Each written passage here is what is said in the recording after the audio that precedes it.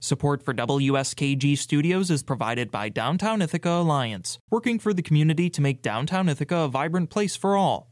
Information about events, local businesses, and more at downtownithaca.com. This is WSKG News. I'm Brent Fox. Early voting numbers are in and they are low. But as Karen DeWitt reports, turnout varied depending on where some competitive races were held. According to numbers released by the New York State Board of Elections, just over 3% of voters cast their ballots during early voting, which ended Sunday. The board's Kathleen McGrath says that number is about the same as previous off-year elections that feature only local races. Early voting unofficially, we had just shy of 400,000 early voters in New York State over the 9 days of early voting.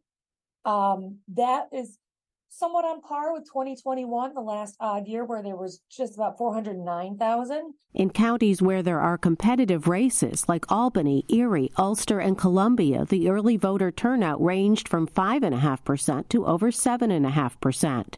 Susan Lerner is with Common Cause, a government reform group that championed early voting.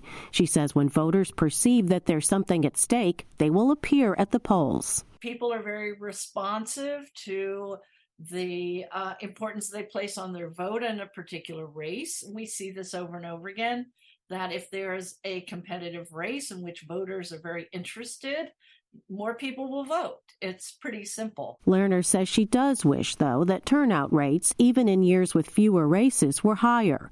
But she says early voting can play an important role in fixing any glitches in the system. And we have examples of how that actually helps solve problems before we get to Election Day. We have one county that had a problem with their electronic poll books on the first day of early voting. Voting started approximately, what I understand, 45 minutes late in that county. But they're able to solve the problems. With next year being a presidential election year, early voting and Election Day voting rates are expected to be much higher. In New York, U.S. Senator Kirsten Gillibrand's seat will be up for election, as well as all 26 U.S. congressional seats and all state Senate and Assembly posts. In addition, voters will have another option beginning next year. A new law expands the state's limited absentee balloting to now allow nearly anyone to request a mail-in ballot. Lerner, with Common Cause, says she hopes that the change will increase voter participation. Vote by mail, I think, is going to make a very significant difference for a lot of voters, having that option to allow them to figure out how it's best and most convenient for them to vote.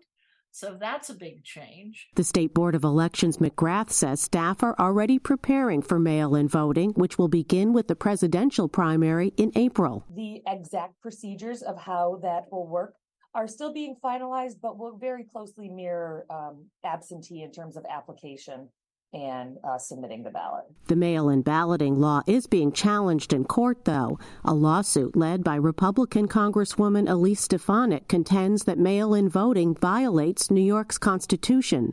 In Albany, I'm Karen DeWitt.